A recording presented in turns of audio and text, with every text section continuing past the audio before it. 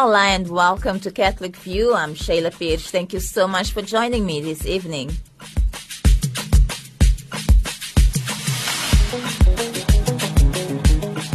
Coming up in today's broadcast, being a Thursday, we bring you our Woman feature, and today we take a look at human trafficking.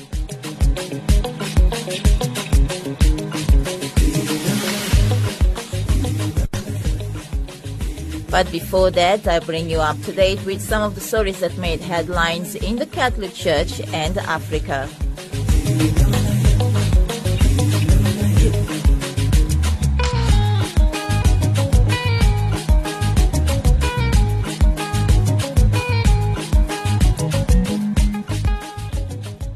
This is Sister Marie Cooper. I am the Program Manager for Renew Africa. Thank you for listening to Radio Veritas.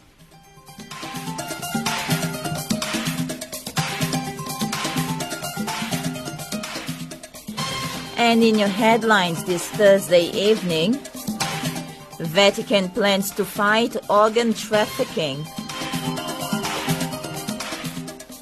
Women bring harmony that makes the world beautiful, says Pope Francis.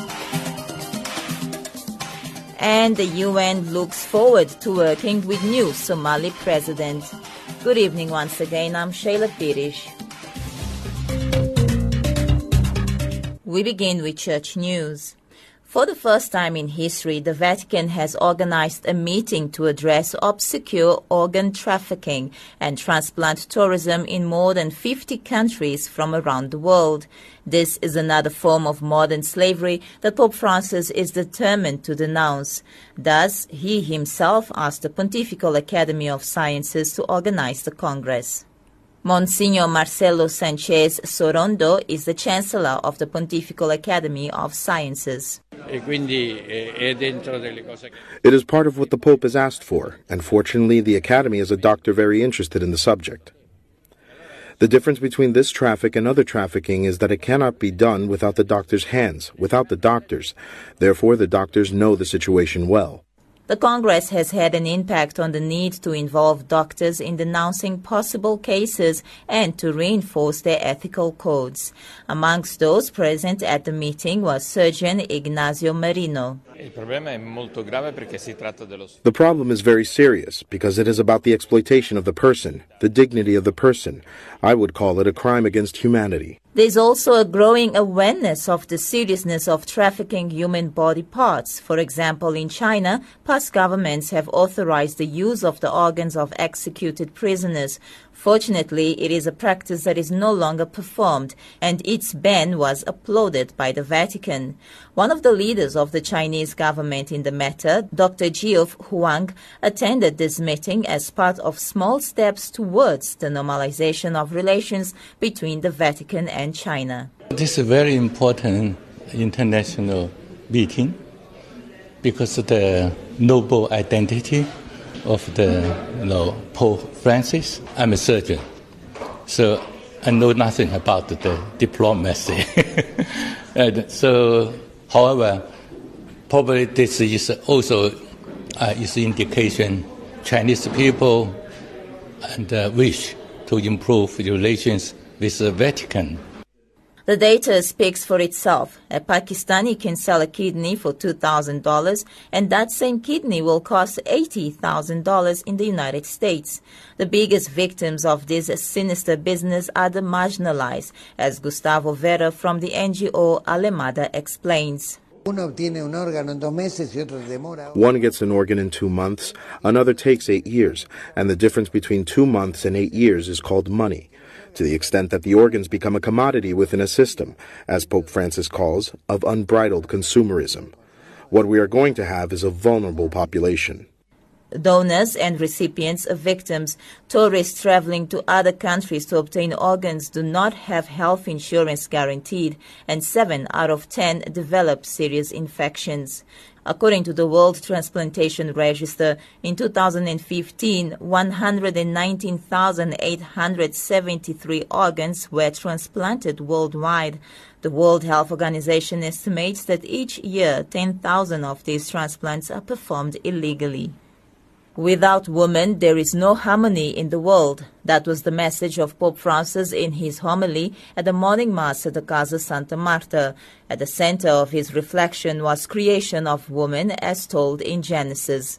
Men and women are not equal. The one is not superior to the other, but it is the woman and not the man who brings that harmony which makes the world a beautiful place. Pope Francis was continuing his reflection on creation, the subject of the readings for the past few days, taken from the book of Genesis. Pope Francis has urged all those involved in Catholic education to be builders of a more united and peaceful world. Vatican Radio Linda Bodoni reports. In an address on Thursday morning to the Congregation for Catholic Education that is holding its plenary assembly, the Pope pointed out that institutes of education have meaning only in relation to the formation of the person. Reminding those present that, more than others, Catholic institutions have a mission to offer horizons that are open to transcendence, Pope Francis said education is at the service of an integral humanism, and that the Church, as a mother and an educator, must look to the new generations offering formation both to the person in view of his own ultimate goal and to the good of society to which he belongs. The Pope stressed the need to teach a culture of dialogue, saying our world has become a global village in which each person belongs to humanity and shares in the hope for a better future for the whole family of nations. Unfortunately, he said, there are many forms of violence, poverty, exploitation, discrimination, marginalization, and restrictions on freedom that create a culture of waste. Within this context, he said, Catholic educational institutions are called to be on the front line in practicing a grammar of dialogue, which he said is the basis of encounter and of the enhancement of cultural and religious diversity. A praticare la grammatica del dialogo. The new generations, he said, must leave the classrooms with the motivation to build bridges and find new answers to the many challenges of our time. Concluding, Pope Francis said, there is a final expectation that I would like to share with you, the contribution of education in sowing hope. I am convinced, he said, that young people today need above all to lead a life that builds the future. So educators must listen to young people, something we're preparing to do at the next Synod of Bishops, which is dedicated to them. Pope Francis this Thursday met with a delegation from the Anti-Defamation and denounced anti-Semitism in all its forms as completely contrary to Christian principles and every vision worthy of the human person. Here is Vatican Radio's Lydia O'Kane. The Anti-Defamation League was founded in 1913 to stop the defamation of the Jewish people and to secure justice and fair treatment to all.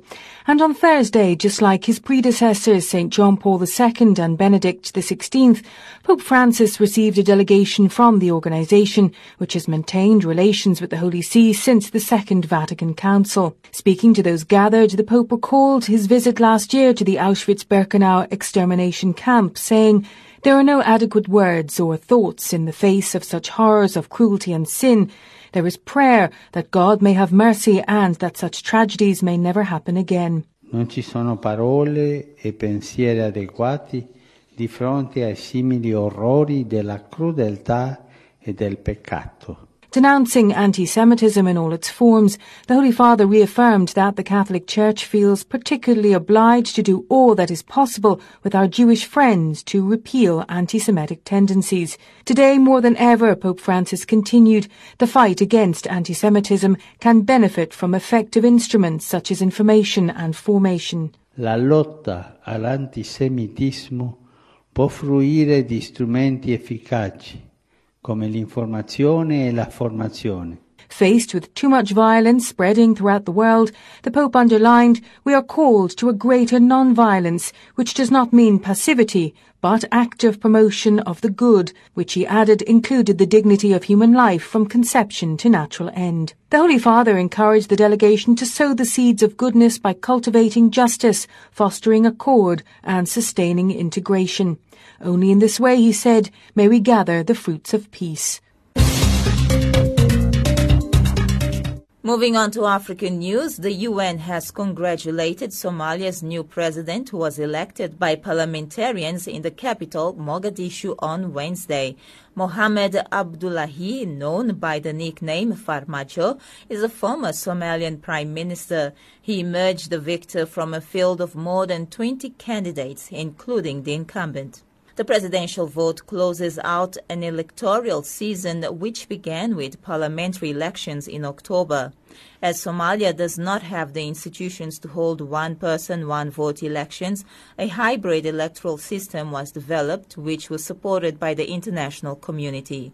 Joe Contreras is the spokesperson at the UN mission in Somalia. We congratulate the former prime minister on his election as federal president, and look forward to working with him and his government in tackling the many economic, political, security, and humanitarian challenges facing Somalia. We are also very happy that the voting today was conducted in a peaceful and orderly and transparent manner, according to the rules stipulated by Somalia's provisional federal constitution. And we also thank the outgoing incumbent federal president, Hassan Sheikh Mohammed, and his government for the achievements they registered over the past 4 years and for the very good working relationship that we enjoyed as the United Nations with President Hassan Sheikh and his team. Voting was held at the Mogadishu airport, and there had been some questions raised about security, but I take it everything went smoothly. Yes, the voting unfolded without incident. Indeed, it was held under very, very tight security, but it all went according to plan, and there was no gunfire or any attempted attacks on the venue whatsoever. So now the electoral process is finished. What's next for Somalia? Well, what's next for the country, first of all, is for the new federal president to name a prime minister, and the prime minister then in turn will appoint a cabinet, and then they will get down to business. The new President Farmajo faces a daunting list of challenges in the coming months and years. There is, of course, the ongoing drought crisis in many parts of the country, where over 6 million people are facing varying degrees of food insecurity.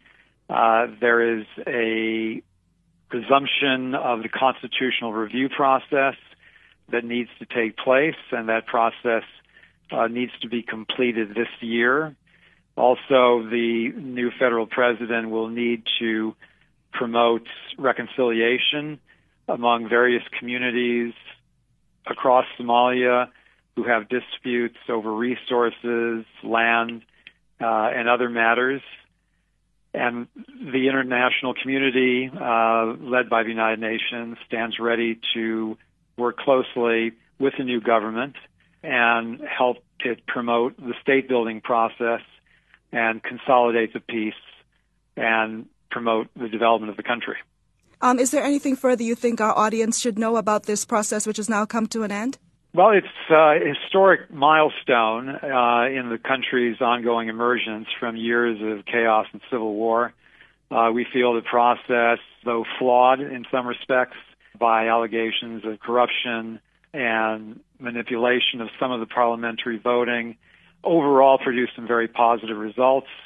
This new federal parliament is the most representative and legitimate national legislature in the history of the country, and we are very, very happy with the outcome of the process overall. Officials in northern Cameroon say Boko Haram is hitting back against regional military pressure with suicide attacks. Rarely a week goes by without reports of a bombing. To protect border communities, Cameroon is reinforcing the capabilities of local self-defense groups who help the military. Regional troops said they have pushed the terrorists from much of the territory they once occupied. However, Boko Haram has restored to a campaign of suicide attacks, often targeting civilians. Retracting a 2012 ruling, Morocco's High Religious Committee has ruled that persons who convert from Islam should no longer be punished by death by religious decree. According to a report by New York-based Morocco World News, the committee redefined apostasy not as a religious issue but as a political stand more closely aligned with high treason. Meanwhile, in a front-page article, the Vatican newspaper characterized the committee's decision as part of a framework of reforms inspired by a line of cultural openness and religious pluralism desired by the sovereign Mohammed VI. Morocco, a nation of 33.7 million, is 99% Muslim. And finally, Pope Francis met on Thursday with Jesuits who write for the Civiltà Cattolica magazine, currently celebrating its 4,000th edition. Founded in 1850 and originally available only in Italian, the publication is now adding editions in English, French, Spanish and Korean. Here is Vatican Radio's Philippa Hitchen. The Pope reflected at length on the importance of poetry, art and pioneering intellectual research as the magazine seeks to build bridges with many peoples and cultures. Your writing must not just defend Catholic ideas, but must witness to Christ in the world with a restless, open-minded and imaginative spirit. That was the Pope's message to his Jesuit colleagues as he encouraged the work of this ancient and precious publication, a copy of which, he confided, is often on my desk. Describing the Civiltà Cattolica's long history as a boat voyage on the open seas, the Pope told its current contributors never to be afraid of the storms, but to proceed courageously, guided by the Spirit into uncharted waters. He noted how the magazine has always had a particular link to the popes of the past century and a half, starting with Pope Pius IX, who approved the original statutes in 1866. Since then, he said, the publication has been the expression of a group of writers who share not only their intellectual experiences, but also a charismatic inspiration and daily life together in the community where they live. All Jesuits, Pope Francis continued, are called to carry out their mission on the frontiers and margins of society in a spirit of dialogue and discernment. Civiltà Cattolica, he said, can help build bridges across those frontiers, with the new language editions serving to broaden your horizons and enter into dialogue with people in different parts of the globe. The Pope focused on the need for Catholic writers to be restless, reminding them that Christian traditions are not rare treasures to be locked away in a museum display case. In this restless spirit, he said, they should draw inspiration from the French Jesuit St. Peter Faber, co-founder of the order and a pioneer of ecumenism in the 16th century. The second quality he urged them to strive for was that of openness in the face of the challenges of a world caught in a crisis of mediocrity, relativism, rigidity and a throwaway culture. Only an open-minded spirit like that of the pioneering Jesuit Matteo Ricci, who helped bring Christianity to China, will be able to confront the complex political, economic and humanitarian crises of our world, beginning with the drama of global migration. Finally, Pope Francis urged the writers to be imaginative, like the versatile Jesuit painter and architect Andrea Pozzo. Reflecting on the importance of poetry, painting and other art forms, the Pope said the Church must rediscover its human genius, helping us to see that life is not black and white, but rather a colour painting with subtle shading. Use your imagination, he concluded, to remain flexible with a sense of humour, a merciful heart and an interior freedom. And those were your headlines this Thursday evening.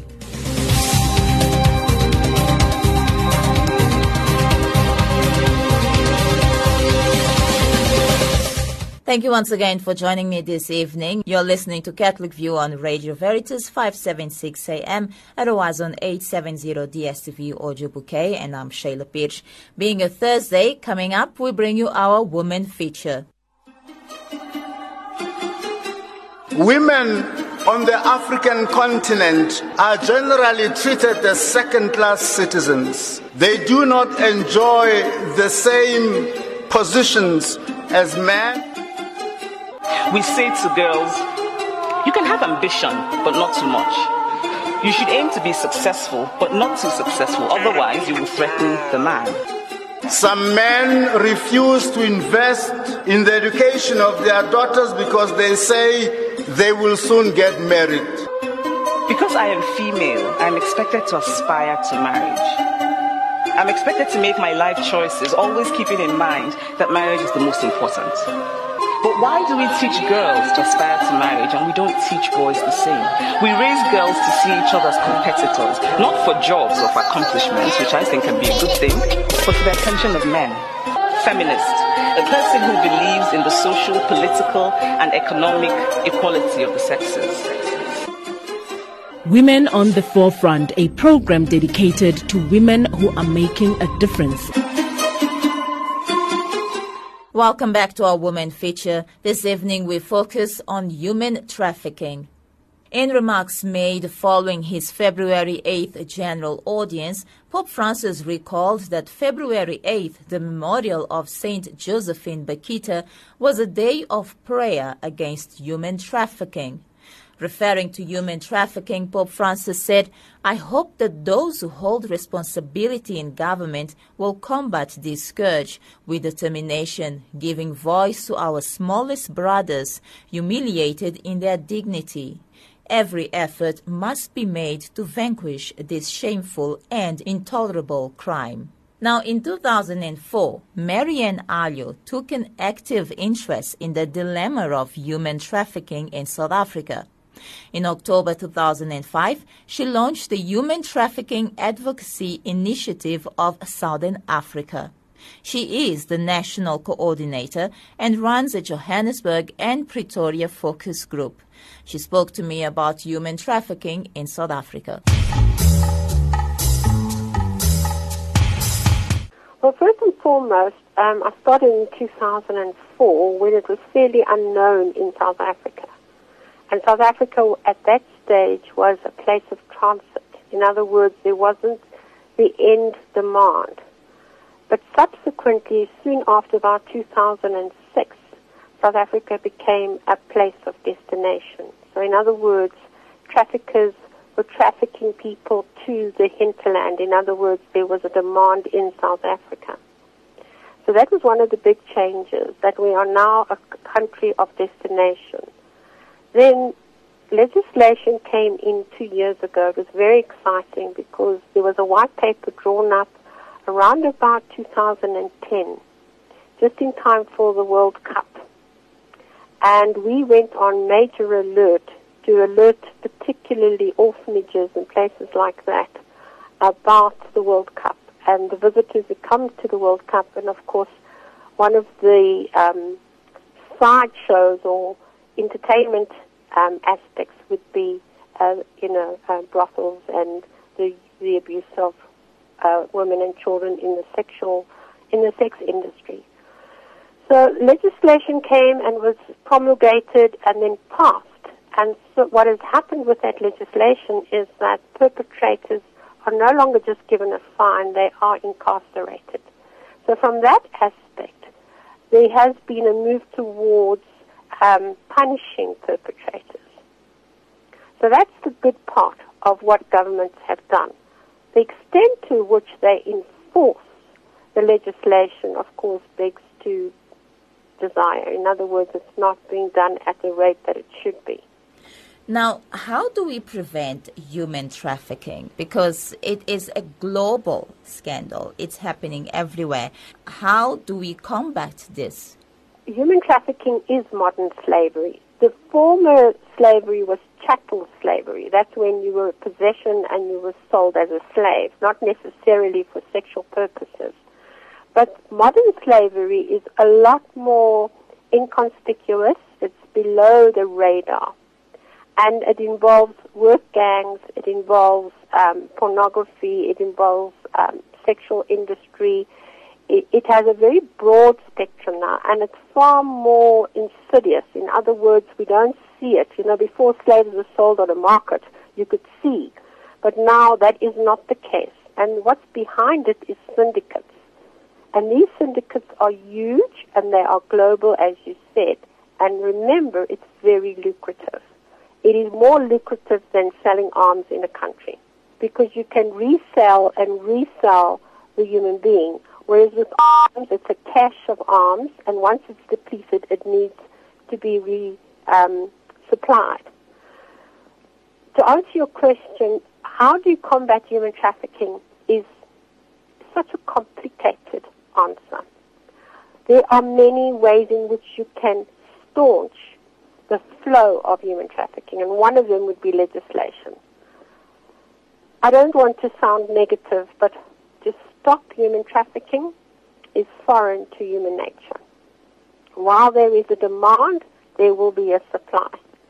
A country like Finland 2 years ago has in fact increased the punitive measures against those, not the perpetrators, but the end users of trafficked people.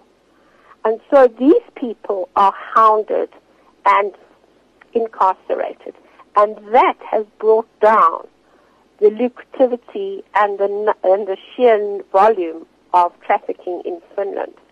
So that would be one of the ways that we could staunch the flow of this scourge, would be to, in fact, incarcerate and fine the end user. And I guess the huge flow of immigrants moving from one country to the other doesn't really help in combating human trafficking as well. Migration is one of because they make people vulnerable. Migration has added in leaps and bounds towards trafficking of people, because those people are vulnerable. First of all, they're generally economically deprived. So from that point of view, they are vulnerable. Then there are usually people without any kind of home and unwanted. So that makes them, vulnerable.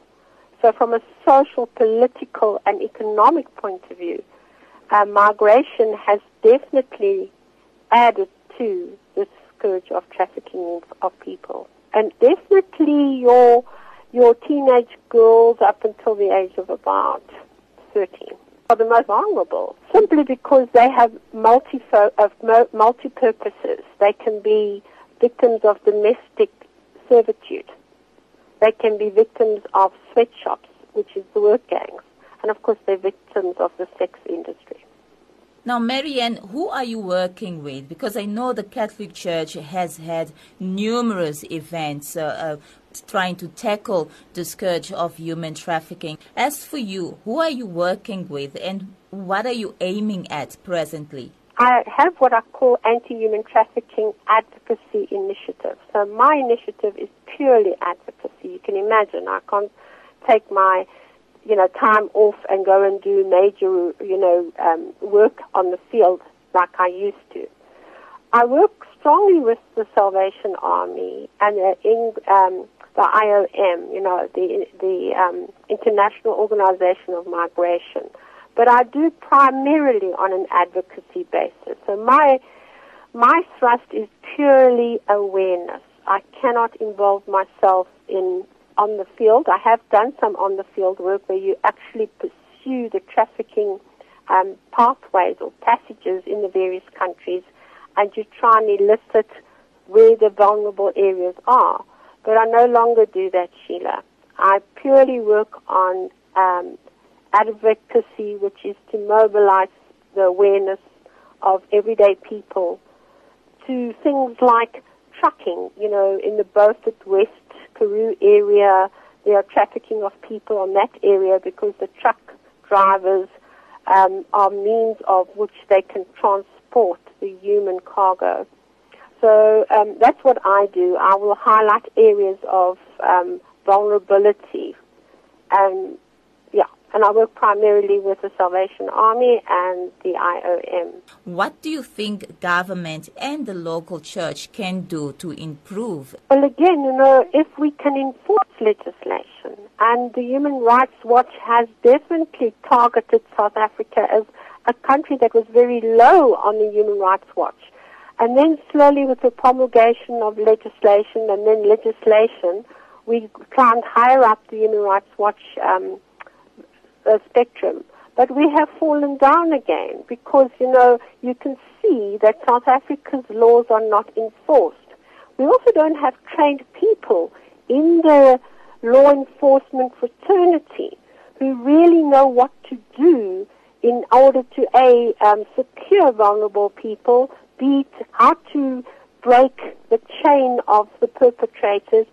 We just don't have that enforcement. We don't have that training. Well, Marianne, thank you so much for your time. Any last words before I let you go? All it takes for human trafficking to flourish is for the good man to do nothing. So if you see something that looks suspect to you, for goodness sake, report it. Report it to an organization like the Salvation Army or the Catholic Church or the IOM. Don't let it pass you by. Be vigilant, be caring, be compassionate, and put it out there in the public domain. And of course, also protect your own. Oh, absolutely. Keep your children close, very close. I wanna leave my footprints on the sands of time. Know there was something that meant something that I left behind. When I leave this world, I'll leave no regrets. Leave something to remember so they won't forget I was here. I lived, I loved, I was here. I did, I've done everything that I wanted, and it was more than I thought it would be. I will leave my mark so everyone will know I was here. And that brings me up to time. Thank you so much for listening. This has been your Thursday's edition of Catholic View. I'll be back again tomorrow evening at the same time. Until then, God bless you and ciao ciao. I'm Sheila Pirish.